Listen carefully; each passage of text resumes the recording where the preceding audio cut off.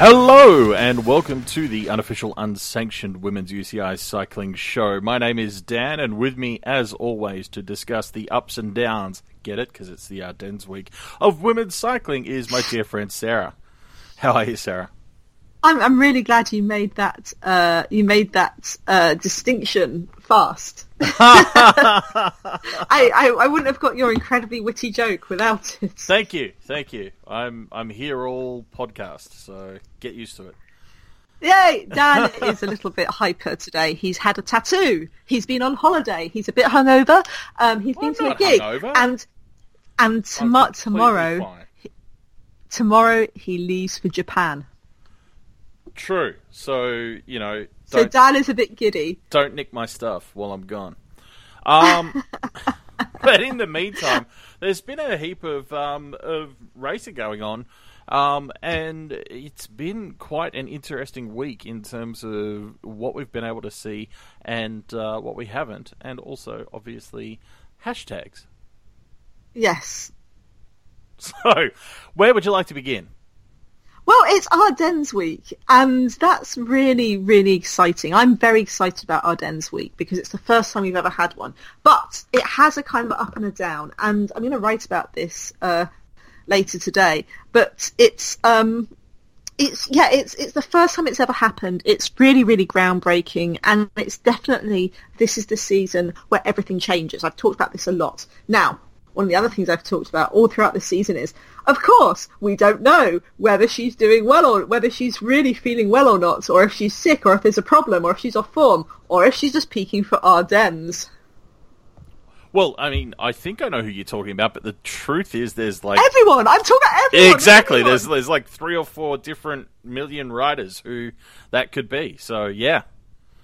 Yeah, no, it's really, really exciting. It's been a really exciting thing to wait for. Now, the pressure was slightly on Boels Dolmans because they'd won Ronde van Drenthe with Amelia Diedrichsen earlier on in the season. And that was their only World Tour win so far, which had... I guess was slightly disappointing since they'd won all of them up to Flèche last year. It certainly stood in stark contrast. If it was a tactical decision, it's definitely a bold choice. So a bold choice. That's always a quite fun way of describing things. So they had it was a bold choice, but they've always said that they were focusing on Ardennes. Everyone said they're focusing on Ardennes, and it's been absolutely fascinating because it's easy to say, oh yeah, well we're focusing on Ardennes until you get to the Ardennes, isn't it? Exactly. Yeah. So. And unfortunately, the way calendars work, eventually it's coming around, and then you've got to put up or shut up. So. Yeah, and oh my god, the riders did. So we've had 2 races in the Ardennes Classics. For people who don't know what an Ardennes is, what's an Ardennes, Sarah? It's, let me go to Wikipedia. It's a region of extensive forests, rough terrain, rolling hills and ridges formed by the Ardennes mountain range. They say mountains, but this is mountains it basically runs across the Netherlands and Belgium. And it's mountains for Netherlands and Belgium, basically. So, I mean, we joke, but that's a matter of, total, vertical climbing over, height over sea level or whatever. The thing is, while they may not be Alpi type mountains or whatever, there are some really punishing climbs in the Ardennes. These are perfect spring classics. It's perfect spring classics territory because basically you plan your race all along a ridge up and it's exactly like the flat like Ronde van Vlaanderen and the Flanders Classics that take in the Flanders Hills. You just get up and down the ridge over and over and over in kind of races. Like the last Ardennes is Liège-Bastogne-Liège, and that race describes what it does, right? The men cycle from Liège down to Bastogne and then cycle north again to Liège. Race does what it says on the tin. Amstel Gold and Flèche Wallonne are slightly different. Flèche Wallonne means the arrow of Wallonia.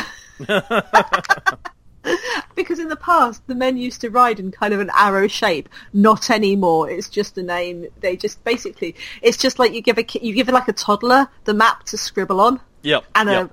a red crayon, and that's your course. Yes. Yes. Which, to be honest, there are worse ways to plot race courses. So, I mean, I feel like that would have some merit. Yeah, and there's three Ardennes classics. They're held in the Ardennes and the Dutch Limburg region. So Amstel Gold, which was on Sunday, was in Dutch Limburg. Flèche Wallonne and Liège-Bastogne-Liège are in the Belgium Ardennes. And they basically have three classics within 8 days. Only 2 men have won the triple, all three. David Rebellin in 2004 and Philippe Gilbert in 2011. So it's a bit of a feat. It's interesting. Yeah. It is a bigger feat. So people want it. It came in with some very, very good riders in Flèche. If you look down across history, it's you can't win Flèche by accident. In fact, if you go down and look at when it started in 2004, run by Sonia Huguet Rewizik, since 2004, only 2 riders have won it who haven't been world champions from 2004 to 2016. So, in 2000, it was Nicole Cook won it twice. Yep. Marianne Vos has won it 5 times. Mm-hmm. Emma Pooley won it once, and of course she's a former ITT world champion. Evelyn Stevens is the only non-world champion to win it in 2012, although of course you could count her because she's got a couple of teen time trial world championships medals in her bag. Yep. 2014, Pauline Ferrand-Prévot won it, of course. She was world champion in road, sound cyclocross, and mountain bike. And Anna van der Breggen won it in 2015 and last year. Now, so that's since 2004. That's 1, 2, 3, 4, 5, 6, 7 winners only. And out of those until this year, and out of those, Nicole Cook, Marianne Vos, Anna van der Breggen are all Olympic gold medalists. Yep. Anna van der Breggen hasn't won a world championships jersey. That's interesting. So yeah, Anna van der Breggen hasn't become world champion, although she's been on the podium in the ITT, of course.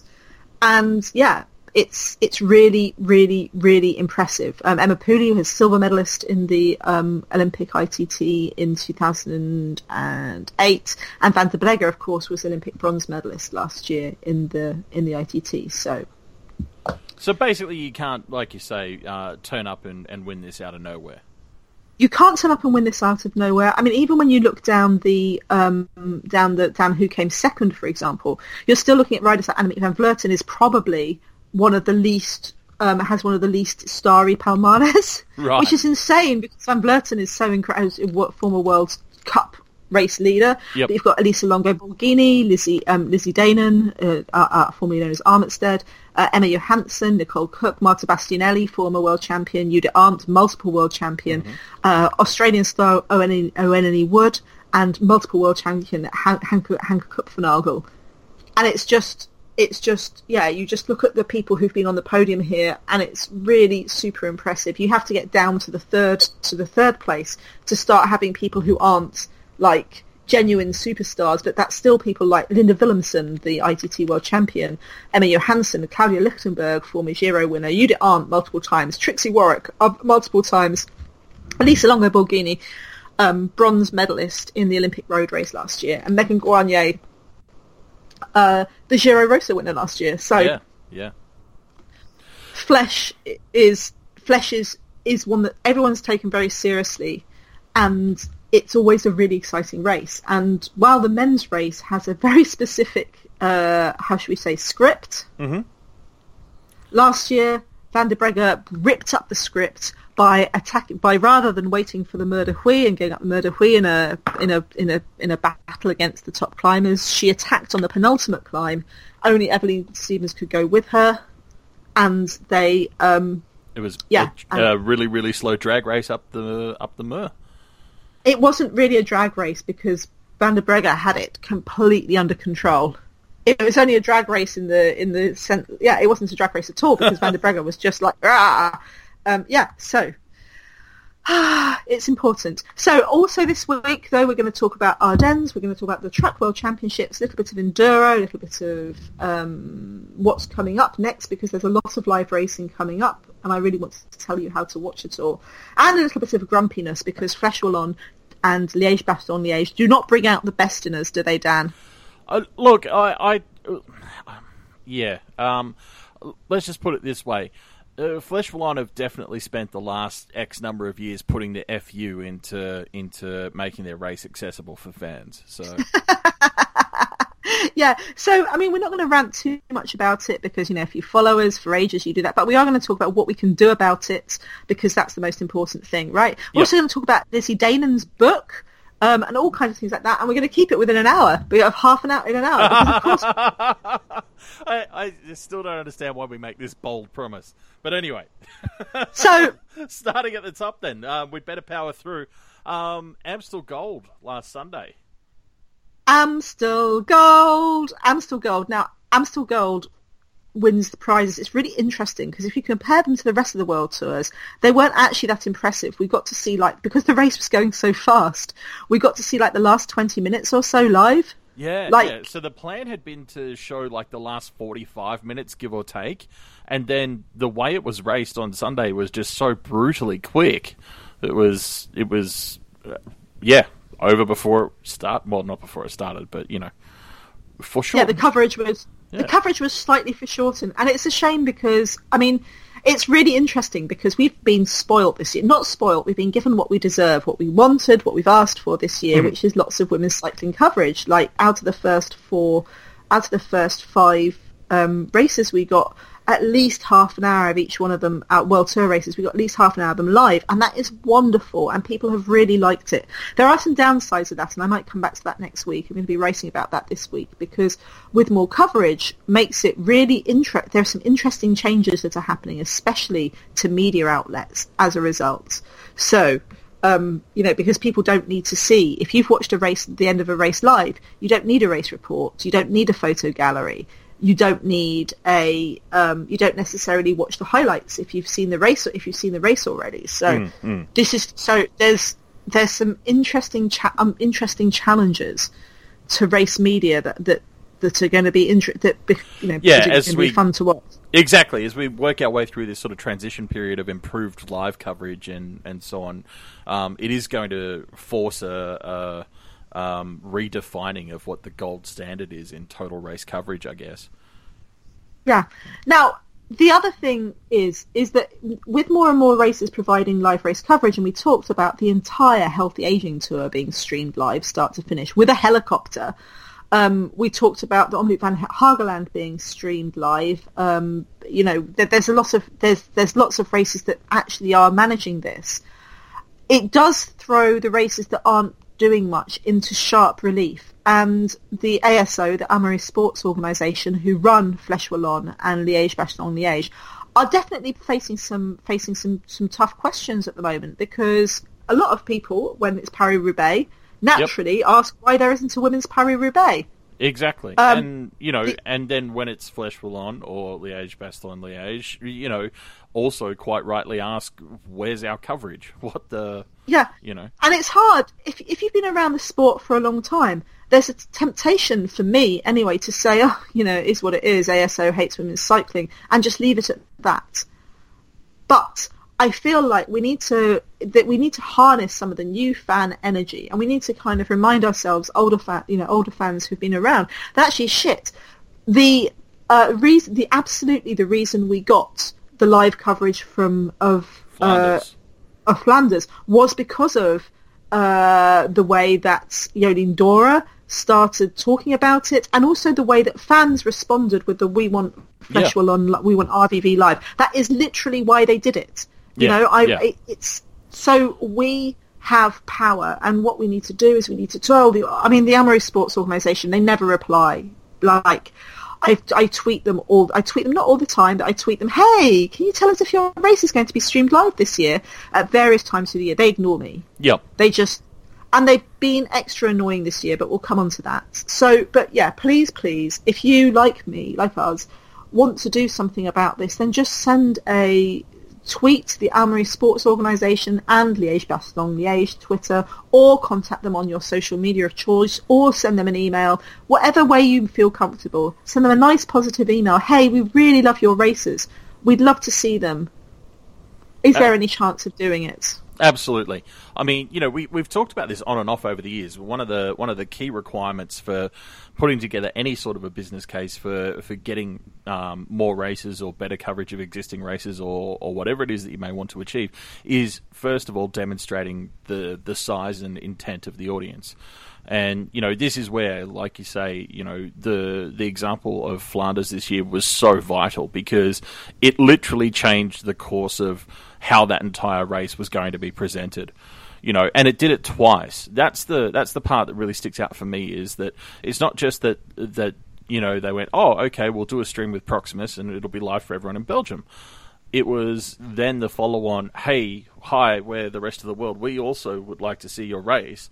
That opened that up as well. And, full credit to the organisers of that race for hearing the fans. But also, be mindful of the fact that that's going to have turned heads in other businesses as well. Yeah, we hope. So, Amstel Gold, beautiful race, very tough. I can't remember how many climbs was it. Was it 17 climbs? Something it was like bonkers. That. Yeah. It was bonkers and it was crazy, and it was 100 and the first climb was the first 2 climbs in the first 15 kilometres.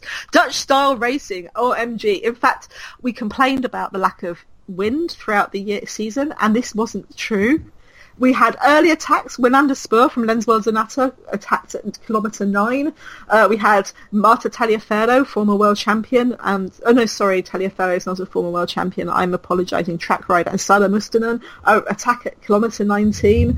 There, by kilometre 45, when they hit the Aza Bosweg, there were groups everywhere. By kilometre 35, there were 35 riders at the front. After they hit the top of Kokenberg, they were up on the tops where it was very, very, very windy. Echelon-tastic. Wow. 4 times over the Kauberg. Every time it went everything completely crazy. They ended up with 3 laps of 18.5 kilometres with 3 climbs, the Gul, Hemmerberg, the Bemelleberg and the Kauberg. Just complete lunacy. Groups. Tons of groups. By the time you worked out who was in a group, it had changed. Amy Peters tried a solo attack at kilometre 90, where she was joined by Audrey Cordon-Rago and Roxana Knetemann. They were caught on the Kauberg for the 3rd time. Then Lizzie Danon, Elisa Longo Borghini, and Katarzyna Niewiadoma attacked on the Kauberg the 3rd time.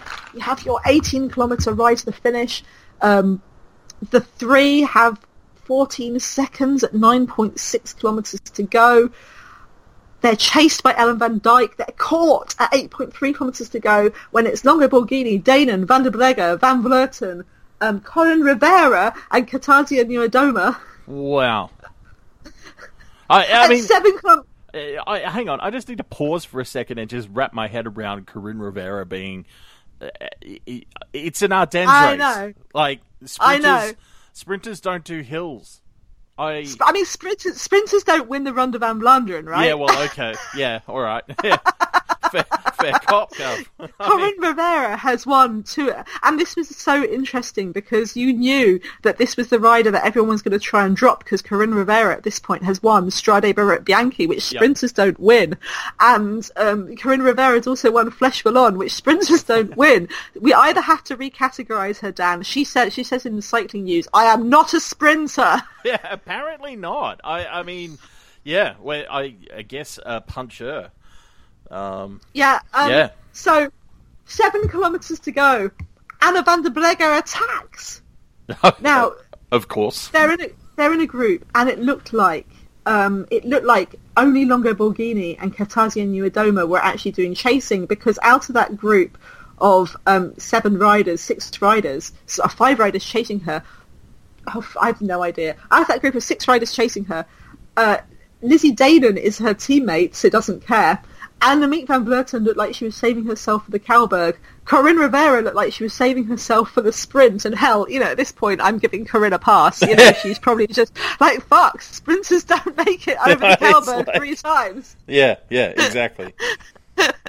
Bloody hell. So they're chasing.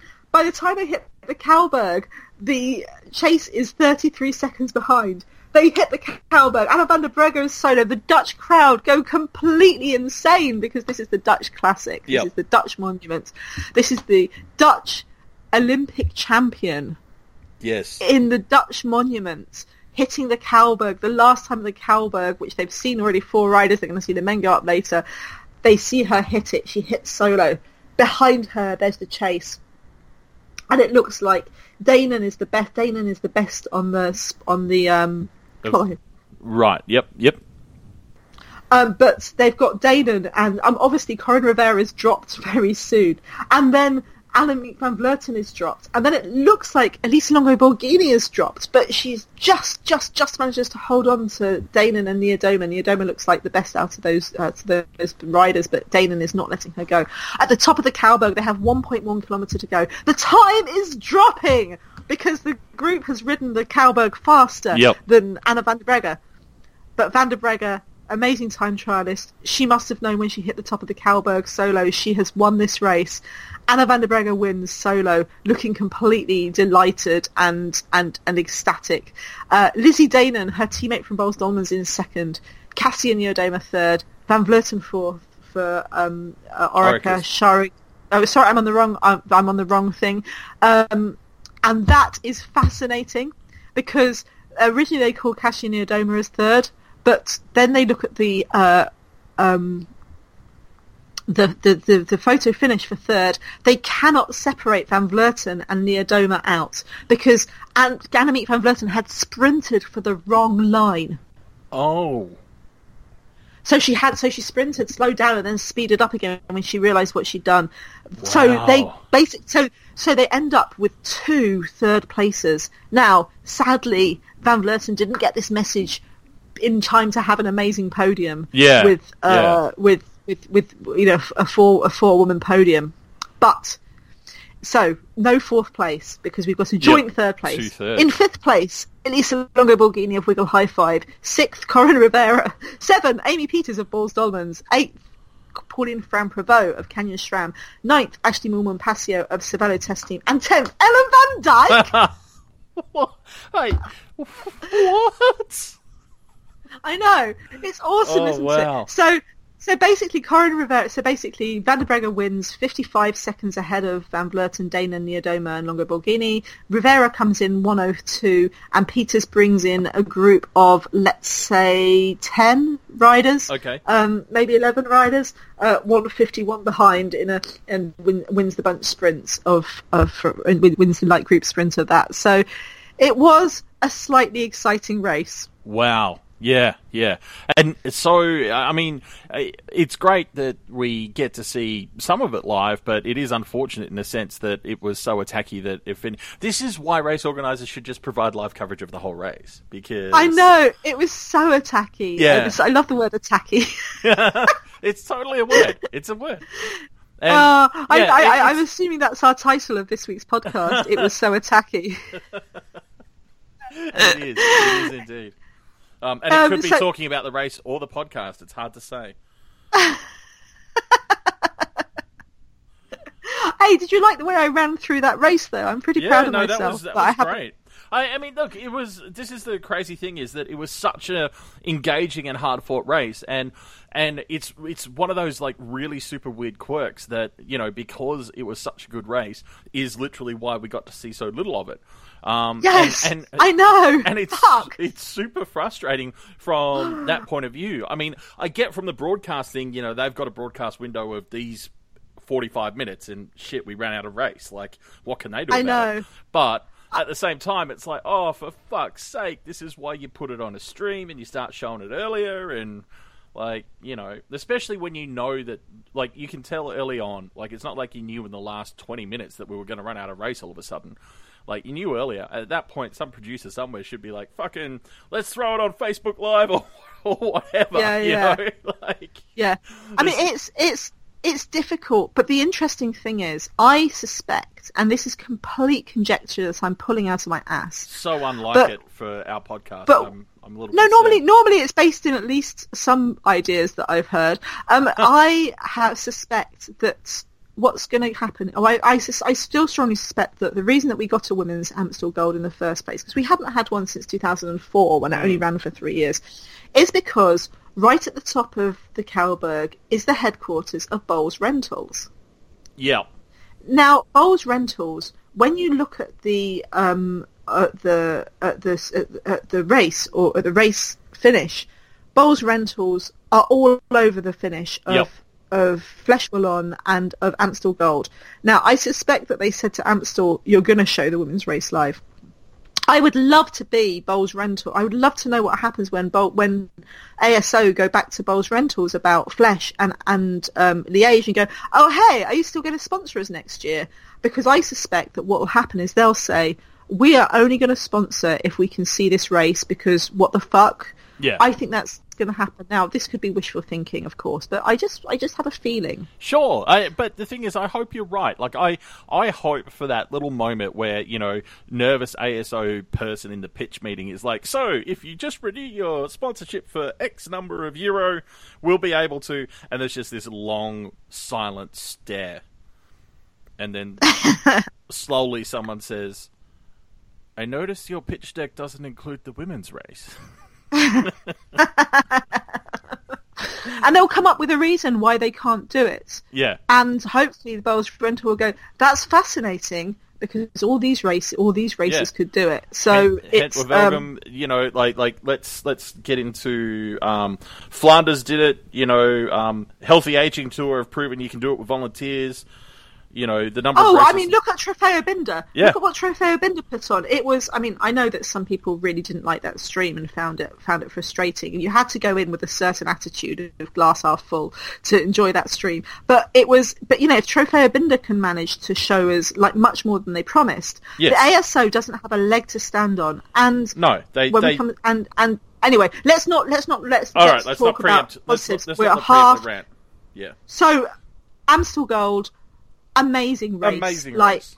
Amazing race. Dutch style racing, echelon-tastic, completely lunatic attacking, bonkers stuff, mad breakaways, all the top riders. The only problem is that Elisa Longo Borghini was a bit sick and had to pull out of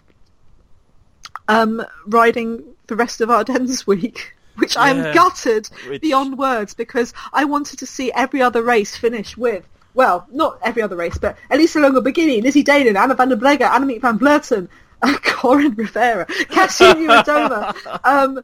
I can't, you know, I want to see Marianne Vos, I want to see Paulina Fran-Prévot, I want to see climbers that we haven't heard of, I want to see like Kat Garfoot sneak an Ardennes win, you know, I want to see, but what I want to see is the best of the best racing against each other. So I am a little bit disappointed for, Elisa. I'm disappointed for Marianne Vos, who has targeted Ardennes and also isn't well and had to pull out of riding Flèche, which she's won 5 times. So it's not all roses and clover, but that's bike racing. You know, it's been a long season, and the interesting thing is that so far we actually, you know, I thought that Anna van der Breggen had maybe made a mistake in racing a Healthy Aging Tour, that maybe she'd be that she'd be a bit too tired by the time it came to Ardennes week. Overboiled her form slightly. You know, it's a legitimate concern. I mean, this is one of the things that we've touched on a couple of times, usually in terms of how the expanded calendar is going to force a certain amount of specialization. But, you know, one of the other aspects of it, particularly this year being the first year that we're seeing this you know, particularly large restructuring, is that there are going to be riders and teams who make errors of judgment in planning their seasons. You know, there's going to be missteps, and so it's a very valid question.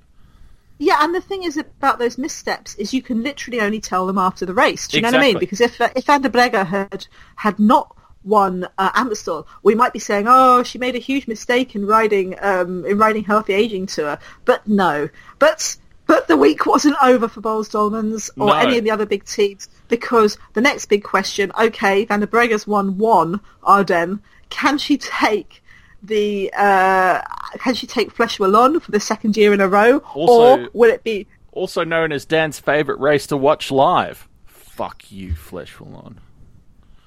Sorry, it had to be said. I know it wears you down when I do that, but it had to be said. It had to be said. I think the thing is there I am going, okay, glass half full, glass half full, glass half full. It's all going to be fine, glass half full. And then what they do is they've been promoting it really, really well with a hashtag for months, and they've been putting up every day something really exciting, a really exciting splash in. It's so exciting. And then less than 24 hours before the race, they changed the race hashtag. I go back to a comment I made about something slightly different earlier in the podcast. It was a bold choice. Like, what the fuck? Like, seriously, I what have the fuck? no idea. And this is the thing. Like, I find it really hard to believe. I mean, I consider myself a reasonably experienced person in the world. You know, I'm used to the fallibility and foibles of humanity at large, and the fact that people aren't perfect and do occasionally fuck things up. But this race has made a fucking performance art form out of it. Like, I swear that there's a secret agenda where they're getting funding for this race based on how many people they prevent from following it. It's just, I don't understand it. No. It makes no sense. It makes no sense at all. Anyway, the race was held on Wednesday, according to reports from those who were there, and also UCI highlights that were provided after the fact. So, it's basically, look, Flèche Wallonne is one of those races that, particularly for the men, follows a really simple formula. Everyone rides together holding hands until they get to the Mur de Huy, and then someone attacks and wins. Simple. Mur de Huy! Exactly, which if you say it properly, sounds like you're going to murder some poor person called Huy. So We did actually call it, you did actually call one of our episodes the we did do Mur that de a Huy. couple of years ago. Yeah, I remember that. Oh, wow. Mur de Huy. So anyway, the women race it a little differently, though, because, you know, they like to put on a good spectacle for everyone watching along live at home. And so they tend to do things like attack a lot and stuff I mean, like this year was a little bit disappointing because for some reason the ASO have reduced the number of climbs the women race, which, you know, is annoying, but, you know, they like to shift things up around to make the men's race more exciting, and it's just, and you know, the interesting thing about this is while they've reduced the number of climbs, nothing is exactly flat. I've been in the team car at the at Mur de Huy, not Mur de Huy, at Flèche Wallonne with the amazing, lovely Carl Lima, who's just like amazing and lovely, and his fantastic team High Tech Products, and it's not flat. Like the bits in between, there is a flat bit when they go along the river. That's Right. into Huy, and that's about it. The rest of it is what's known politely as rolling. Yes. Which in some impolite circles might be called "fuck your legs." Like, Yeah. it's just pain. So anyway, lot of, well, you know, standard sort of women's race early action, and then the first main break of the day was Katia Ragusa and Sophie de Voist from B Pink and Lara's Vaudils, who got about 30 seconds on the peloton when they were joined by Anisha Vekman and Ali Dragoo. And that's when it turned into a proper break that got to about 3 minutes. Yes, but then something happened to that break that made it a lot more, because, you know, that's not, with all respect to those riders, that's not a dangerous break, right? No, that's the break that you sort of expect to be out there, just, you know, kind of the collective defensive measure to make sure, okay, that's our designated break, we're leaving it alone now for a while, and away we go. But then they got to the Côte de Mai, and, well, Ali Dragoo started driving the brake, but at the same time she started driving the brake, the peloton was also being driven, and well, quite aggressively. So before they were caught, Ash Moolman actually managed to jump across and join Ali Dragoo, and Her teammate.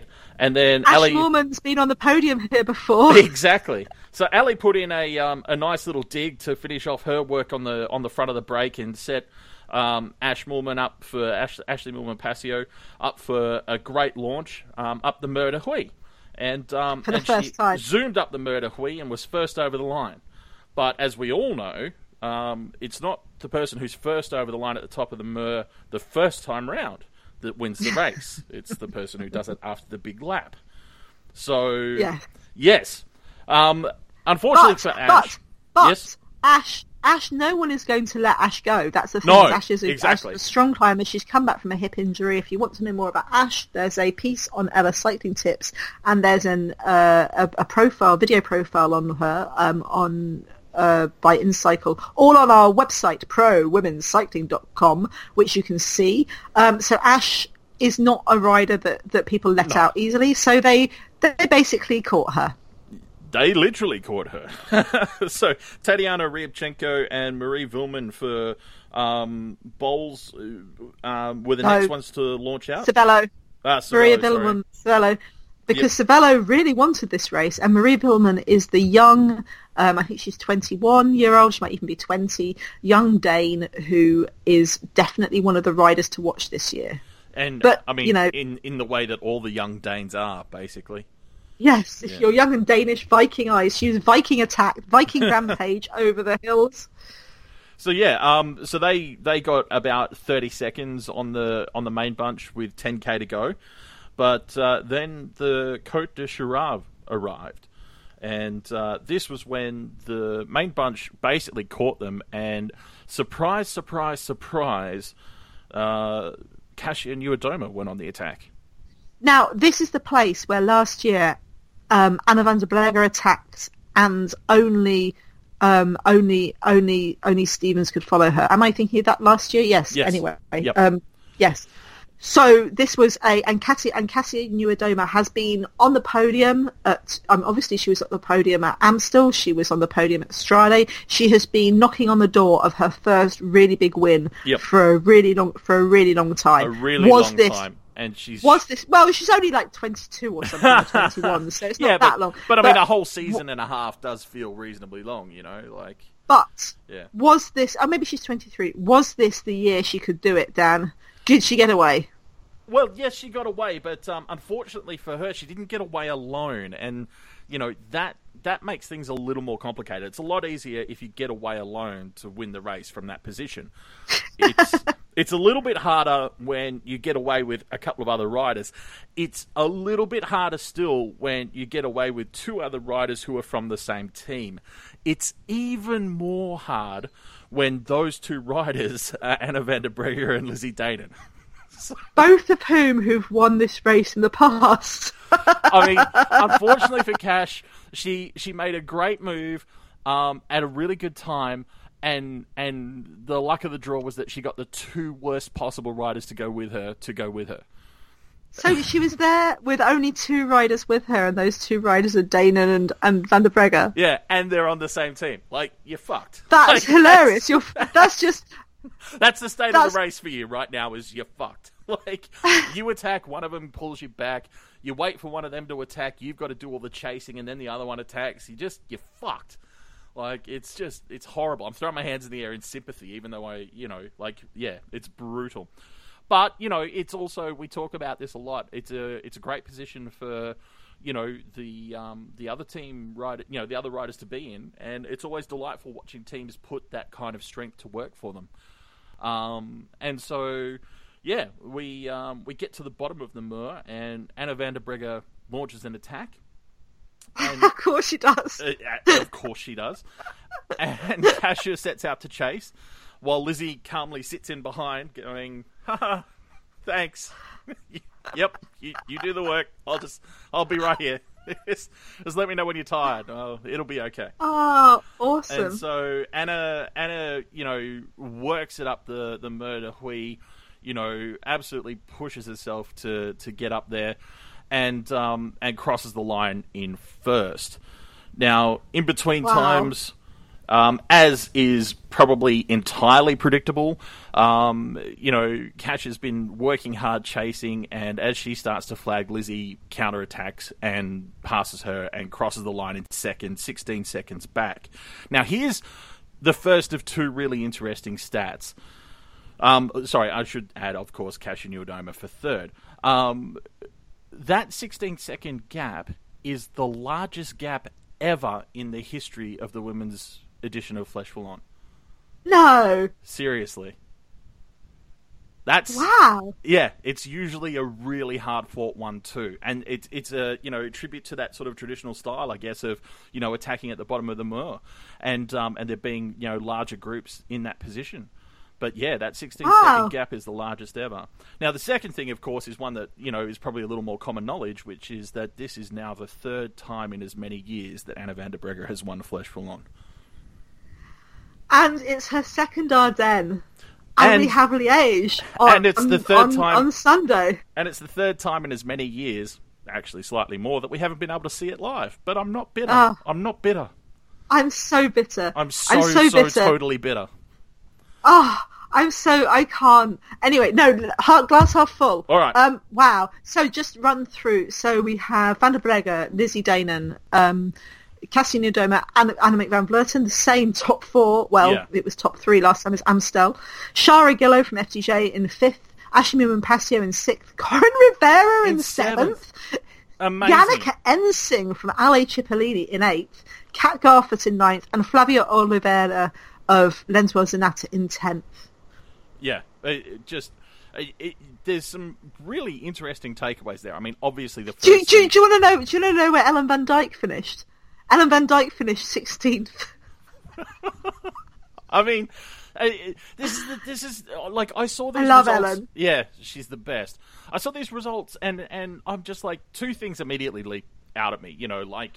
It's just... Obviously, Anna has to be the hard favourite going into Liège-Bastogne-Liège for Sunday.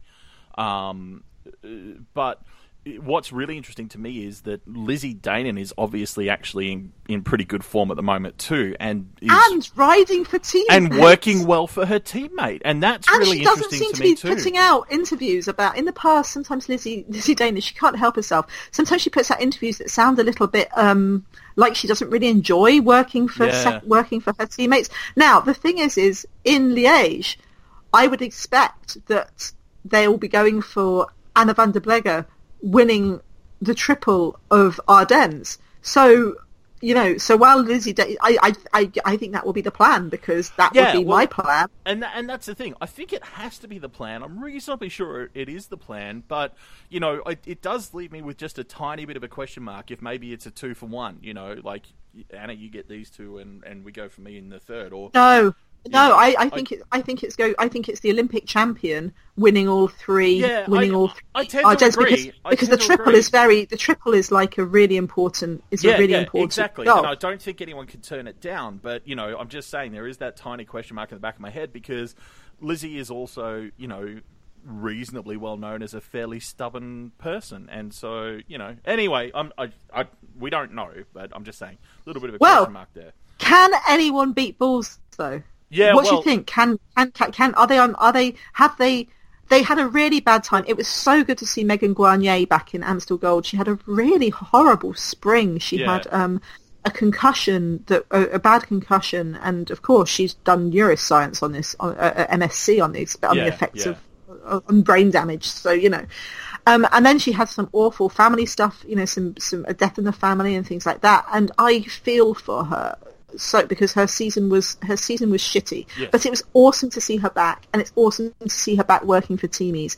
But Boels had suffered. Anna van der Breggen had been sick for the start of this season. Lizzie Deignan had suffered from sickness, and Kasia Paulowska was injured. They weren't having the greatest 2017.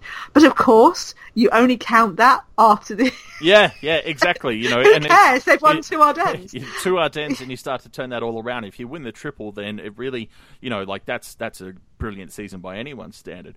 And to answer your question, I at the moment, you know, based on what we know going in, I don't think anyone can beat Bowles. I mean, it's going to take something like WM3 and Orica actually teaming up with Nieuwedoma and Van Vleuten, you know, as sort of, you know, working together in some way to try and force Bowles into a position that they can't defend. But I don't see it happening. I am gutted for Nieuwedoma. I think I said this last week too, but I was really looking forward to seeing Nieuwedoma and Vos racing together. But obviously Vos is not well. Yeah. And that's so and they've had other problems. Lauren Kitchen's been injured. WM3 are not fielding a strong team. No. In the way that Bowles Dolmans or Canyon SRAM or whatever are fielding a strong team. Okay, it's going to be fascinating. Now, we're not going to be able to see Liège-Bastogne-Liège live. The most we can hope for is Periscope at the finish line. Maybe TV might start so that we can see the finish line live. We're not going to be able to see it.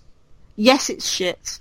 Yes, let's take this and take some action. If you think it's shit, just fire off an email or a tweet or a Facebook message or whatever. Contact Amaury Sports Organisation, ASO, and the race, although they never reply to anyone, so God knows if they even read their tweets. But, you know, just make... I like that we want LBLF for Liège-Bastogne-Liège Femme live. Yeah. But do what you want. Just say, just it doesn't matter what you use. Just send your message. We want Liège-Bastogne-Liège live. Yes, absolutely. And look, for what it's worth, while you almost certainly won't get a response, I can assure you, particularly in this age of social media dominance, that at the very least the marketing team who report back to sponsors are reading tweets and Facebook posts. Absolutely they are. So, you know, even if they start to see a bit of a trend for it, it's going to, you know, come across someone's radar. And it is, as Sarah says, it is important to focus on the positive things that we can do. And, you know, this is something quite simple that we can do that we do know has an impact. So it is well worth the effort. So should we talk Liège? Yeah. It's called Liège-Bastogne-Liège, but we don't. It's not. Obviously, women are limited in how much they can ride. Right, the men can ride to Liège and from Liège to Bastogne and back again because they get to have 258 kilometres. The women have 135 kilometres. They only really share the same course, same route with the men as the final section, which comes in from, let's see if I can speak in French. Answer, no. I want to say Iwala.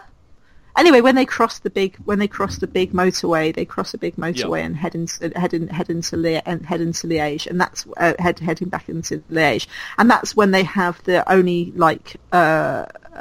section, and that has the same. As men, that has the same three climbs as the men do, which is the Côte de Saint-Nicolas, the Côte de la Roche aux Falcons, and the Côte de la Redoute. Yep. The women only have one other climb before that, which is the Côte de la Vecquet. So basically they ride 82 kilometres without any climbing, although it is all rolling hills, which is a shame. This is not the best. This is not the ideal Liège-Bastogne-Liège I would have started. They started, you know, you kind of wonder why when they're starting in Bastogne that they can't ride the same route as the men do back from Bastogne. But, you know, why? It's ASO. Exactly. And it is annoying, but it is also one of those, you know, fight the battles you can. Like it's here, it's happening. You know, we have the race. We can build from here. You know. Yeah, the men may have 10 climbs in their extra 100 kilometers ish.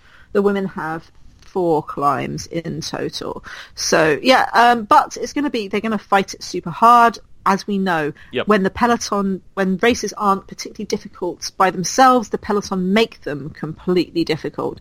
So it's going to be fun. I'll put a guide to how to follow the race live on our website, prowomenscycling.com, and we'll, it's just so sad. It's so sad to watch, like, you can see where the men go on the map, and you're like, oh, look, that's so beautiful. Oh, look at those climbs. Oh, this is so exciting. Oh, look, they're going through Luxembourg. Oh, it would be lovely if they sent the women's race through Luxembourg. You start wondering, maybe that's why they're doing it, but no. But no. No. No. No, I think they do actually go through Luxembourg, but not my favourite parts of Luxembourg. That's the hilly parts. So, yeah, definitely follow Liège-Bastogne-Liège. And then that is just the beginning. There's even more racing this week. We have the first stage of the Tour of the Gila in America, won by Katie Hall, in a slightly ridiculous United Healthcare domination style, as it was Katie Hall first, Ruth Winder second. They allowed Sarah Bergen from Raleigh to get on the podium. But yeah, Taylor Wiles of UHC was fifth, so it was fun. With Lauren Stevens of Tibco in fourth. So the Tour of the Gila is on all this week, so follow that. There's also a video on our site, prowomenscycling.com. Yeah, cool. So I guess that catches us up on all of the stuff that was going on the road during the week, but there was also Track World Cup going on. World Championships. Yes, World Championships. I missed it all, so I can't tell you the ins and outs of it, but there are some really interesting results. And if you go to our site, prowomenscycling.com, there's like the team sprint final, scratch race, Keirin, individual pursuits, team pursuits, and the Omnium elimination are on the website. But cool. One of the questions was, with Laura Trott taking maternity year, would British cycling manage to do well? Yes, they would. They didn't win the team pursuit. That was won by Australia, who beat USA, who beat Australia for the gold. But Katie Archibald won the Omnium, and Eleanor Barker won the points race. So yeah, they're still on fire. USA also on fire because, as well as the team pursuit, Chloe Diger Owen won the individual pursuit. Rachel Barbieri won the scratch race. Christina Vogel didn't have as good a year as normal because she only won 2 world medals this year. She won the sprint over Steph Morton with Li Weishei of Hong Kong in third on home turf. Hurrah! She won the Keirin, but the team sprint was won by Dariush Maleda and Anastasia Voinova, the Russians, over the Australians. But the most important race, the first ever Women's Madison World Championships, won by Lotte Kopecky and Jolien Dora of Belgium, ahead of Eleanor Barker and Emily Nelson of Britain, and Amy Cure and Alex Manley of Australia in the third. So the medals weren't really spread around very much, let's face it, but it was fantastic racing, really exciting, nice to see good, strong racing even in a post-Olympic year. Yeah, cool. Well, speaking of track, I have the perfect segue. Because riders on track go fast, right? And instead of riding on the road, they ride on boards, right? Yeah. So they're stead fast. Oh my god! And actually, yes, Lizzie Danon, when she was Lizzie Armitstead, did win her first World Championship title on the track in the team pursuit. Her book is out today. And it's called Steadfast, if you hadn't picked up on that oh-so-subtle segue. That was terrible segue. Wasn't it, though? I'm actually really proud of how bad that was. That segue was every bit as good as Flesh Wallon's live coverage. That segue was better than Flesh Wallon's live coverage because it existed. Yeah. Oh, God. Lizzie, now, Steadfast, I haven't read it, but Fergal Mackay, who is my absolute all-time, hands-down, no question, favourite cycling book reviewer. He reviews all the cycling books over on Podium Cafe.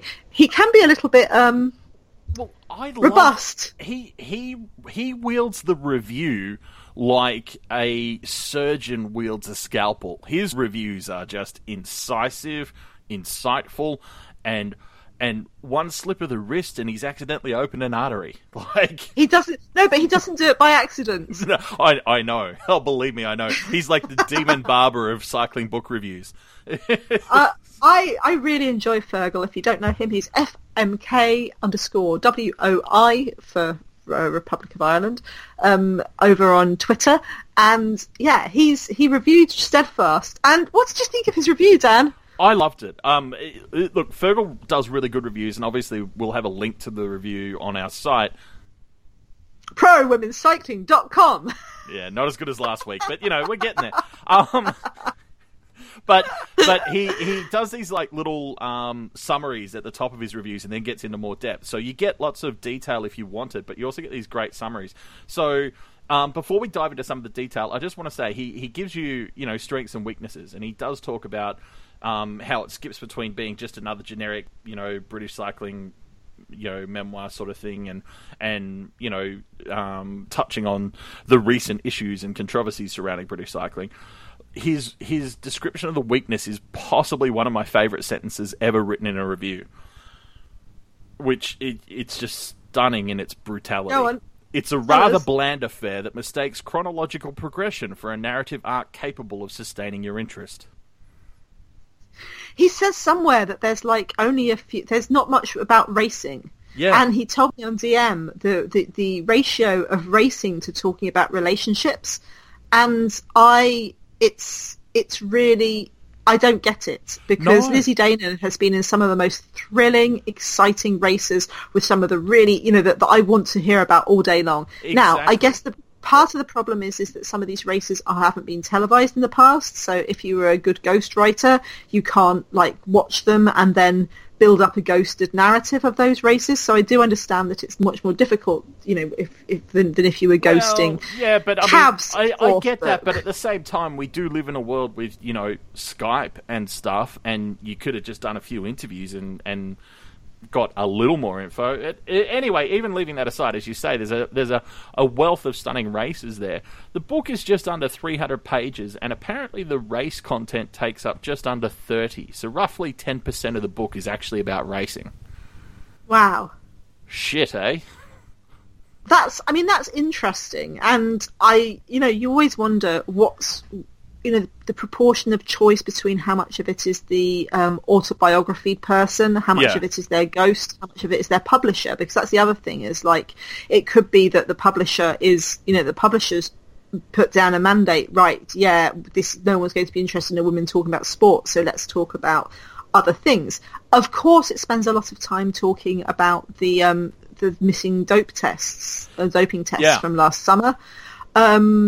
And which apparently the book was all ready to go, parcelled up neatly to come after the Rio Olympics, except for the fact that the three missed tests happened. You're shitting me. I mean, sorry, I genuinely believe you, but that's insane because, like I say, the book now is just under 300 pages, and about 50 of those pages deal with that exact suspension. So if it had been released without that, it would have been about 230 pages. No. I think it probably just needed a frantic rewrite. But apparently, they do say, Fergal says in the review that Will Fotheringham, or in the comments, that Will Fotheringham, the ghost, knew about the missed tests, and they were going to be in. Sorry, they knew about the missed tests, and the missed tests were going to be in the book, apparently.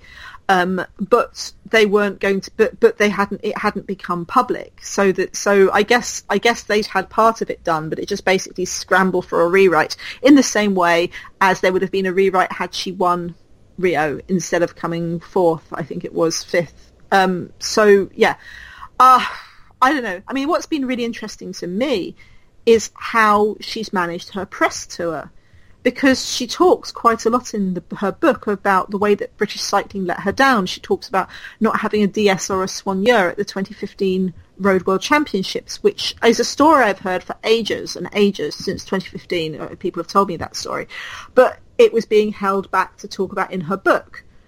But the interesting thing is she's going out on interviewing people, and she's kind of, it felt at first like she was being a bit contradictory because a lot of the interviews that she does, she's like, no, British cycling aren't sexist. And she put out a statement on her Twitter saying, oh, no, British cycling aren't sexist.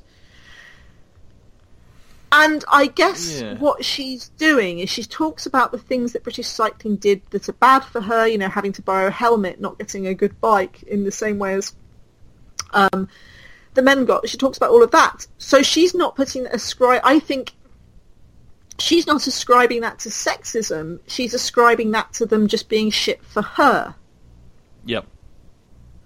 But I don't really understand it because the different reviews in different places are giving a very different take. And the thing that I wonder is whether it's because she's only seems to have been interviewed about the book by journalists who aren't cycling journalists. Yep. Yeah.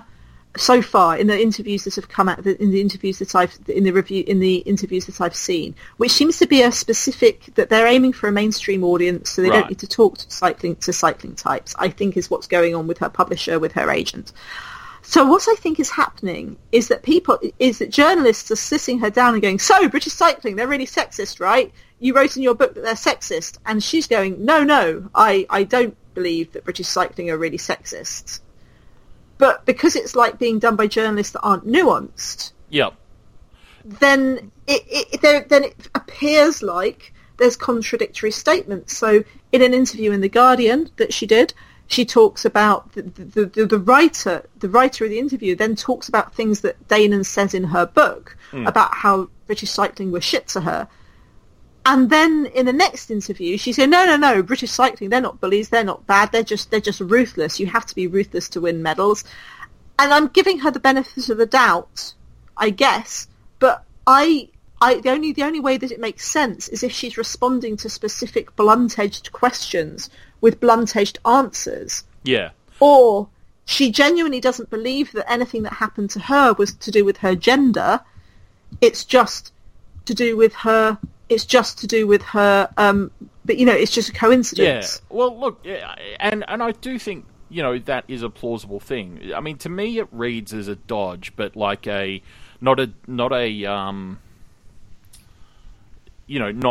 the worst of all possible dodges, I guess. You know, I mean, I think she's being very, very careful with her language to say things like, for me, it wasn't a sexist place, or whatever.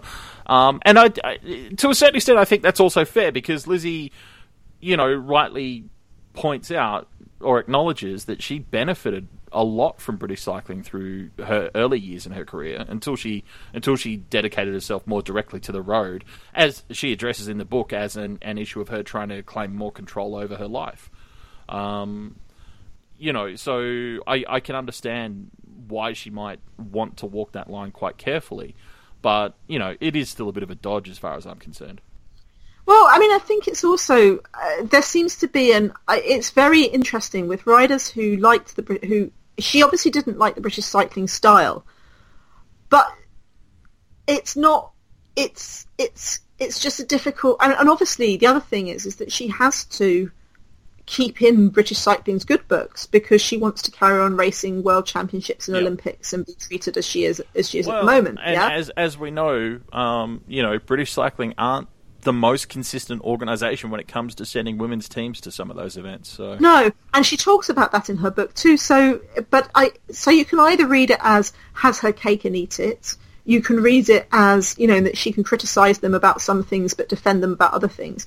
There are some negative ways that you can read it for sure, as well. And, you know, and there's also some... I mean, I think the thing is I don't know that it's the best tactic, to be honest, if you're going out to sell your book, because you're simultaneously pissing off the people who like British cycling, because interview A has criticism of British cycling, and you're pissing off the people who don't like British cycling, and who might have read your book otherwise.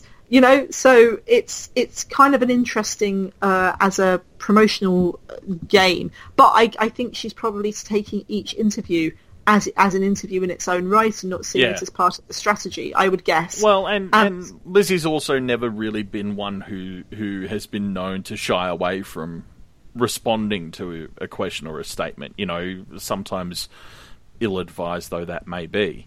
Yeah, I mean, I don't want to... It's not like... The thing is I don't know if I will read this book, because hearing how little is actually about the bike racing is quite disappointing. And, you know, apparently you can find out a lot more about her relationships and her cars and that kind of thing, which I know that a lot of people like, and it's very, you know, it's obviously important to her, but I like bike racing. So I don't know if I would read that book, but don't let that stop you reading it if you want to. It's going to be, if you like that sort of thing, definitely buy it. It's out now.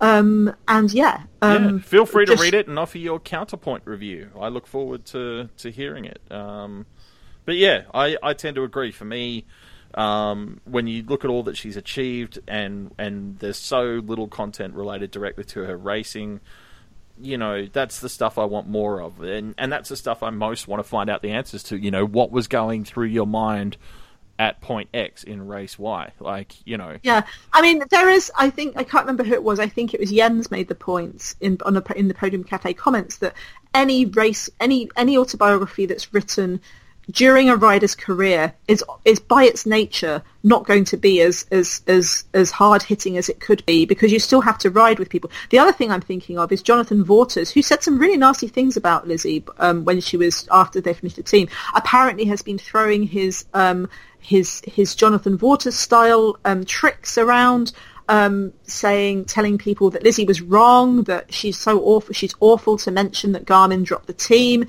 and they that he should have credit for carrying on paying her wage for the next year, because basically when she rode for Drink, she was riding for free for Drink, but that's because, you know, when you sign someone on a 2-year contract, you generally have to pay a 2-year contract. Do you know what I mean? Exactly. So, yeah. So there's also some stuff that's like some you know, there are dark forces working against. Sorry, that's a sarcastic comment, and is not. If Jonathan Vaughters' lawyers are listening, that's not meant to be. That's not meant to be seen as that was just a joke. Most importantly, if Jonathan Vaughters' lawyers are considering taking any kind of action against Sarah, I invite them to visit patreon.com/womenscycling and make a simple contribution so that she's worth suing. Anyway, if you read it, tell me what you think about this book, because I'll probably get it out of the library if it turns up in my library.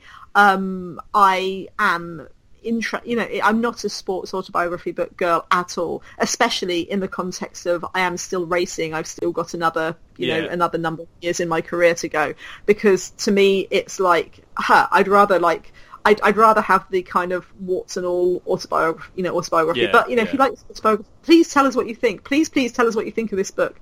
Ta-da!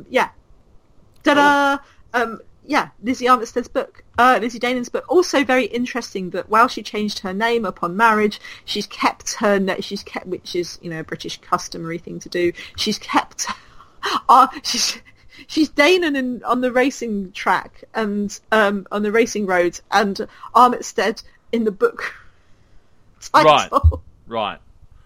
So, you know, again, nuance. It's, you know, it's important, but yeah. Oh, yeah, interesting. What else? Well, so much stuff. There's more than we can talk about on our site, prowomenscycling.com. There's tons of videos. There's some really lovely videos being released. Mountain bike, road, BMX. Caroline Buchanan, the Aussie BMX rider, has got the latest installment of her life. There's more podcasts. There's articles to read. There's vote for the Women's Sports Trust Awards, Be a Game Changer Awards. What else is there? Well, you know, we've got all this racing coming up in the near future as well. We've got, you know, the first... Oh my God, yes. Yes. So, we don't start with Liège. Before Liège is the Omloop van Borsele. Yep. Which has an ITT on Friday, a sprinters race on Saturday. The junior Omloop van Borsele runs from Friday to Sunday. On Saturday also is the first of USA Crit's Speed Week, where they have 6 races over 8 days, 3 of them streamed live. And that's all before Liège. At the same time as Liège, there's apparently the GP de la Liberazione Pink. There's apparently the Vuelta Internacional of Costa Rica next week, although I'm not entirely sure. Then next week and next weekend we have Glacier Oliva for the which is very much a development race. We have the Festival Elsie Jacobs, which is the Luxembourgeois race honouring the first ever Road World Champion, Elsie Jacobs. Yep. That's the 28th of April. That'll all be shown live. My goodness, so much live racing. On Saturday, there's the Women's Tour de Yorkshire on the 29th of April, which will also be streamed live. And on the 29th and 30th of April, there's the Downhill World Cup, the first round of the 2017 Downhill World Cup in Lourdes in France. And that will be streamed live. Then, in May, there's the Tour of Chongming Island from the 5th to the 7th, which last year was streamed live. If you didn't mind streams that were full of malware, I didn't touch them with a barge pole. My computer went, hell no! And then there's round 3 of the Lotto Cycling Cup, the Trophée Martin Wynant on the 7th of May. Just a little bit going on. I shudder to think how long future podcasts may be. But, on that note, we've kept this one to a modest, I don't know, it's a little over an hour, but, it's not too bad. Yeah. Oh, the Aviva Women's Tour is no longer the Aviva Women's Tour. It's the OVO Energy Women's Tour. And I'm particularly happy as OVO Energy are based in Bristol. So I'm pretty much hoping that this means we'll have a Bristol finish next year. Oh, nice. Fancy. Oh, yeah. Oh, Dan will be in Japan next week. That's true. We will try to record. We will be intending to record. As a country with famously good internet, there's a better than average chance we'll be able to cobble something together. We'll see how we go. In the meantime, if you wish to speak to us, you can get a hold of Sarah at PW Cycling on Twitter. Or you can find me at DanWOfficial. Although, because of aforementioned being in Japan and doing Japan things, I may not reply much. No, he will. You can ask him about his new tattoo. It will be much the same sort of conversation as Lizzie Dainon's book, where I talk about the races I've won instead of the tattoos I have. So, yeah. Ask him about how he feels about races that change as a social media professional, how he feels about races that change their hashtag 24 hours before the race. Honestly, it's a conspiracy to actually get rid of followers. They're trying to kill their own race. It's the only thing that makes sense. And ask Dan about how Japan was, because, amazing. I'm so excited for him. Amazing. Anyway, yes. Thank you for listening. We really appreciate you, dear, dear, dear, dear listener, who makes all of this worthwhile. And we'll talk to you soon. Bye.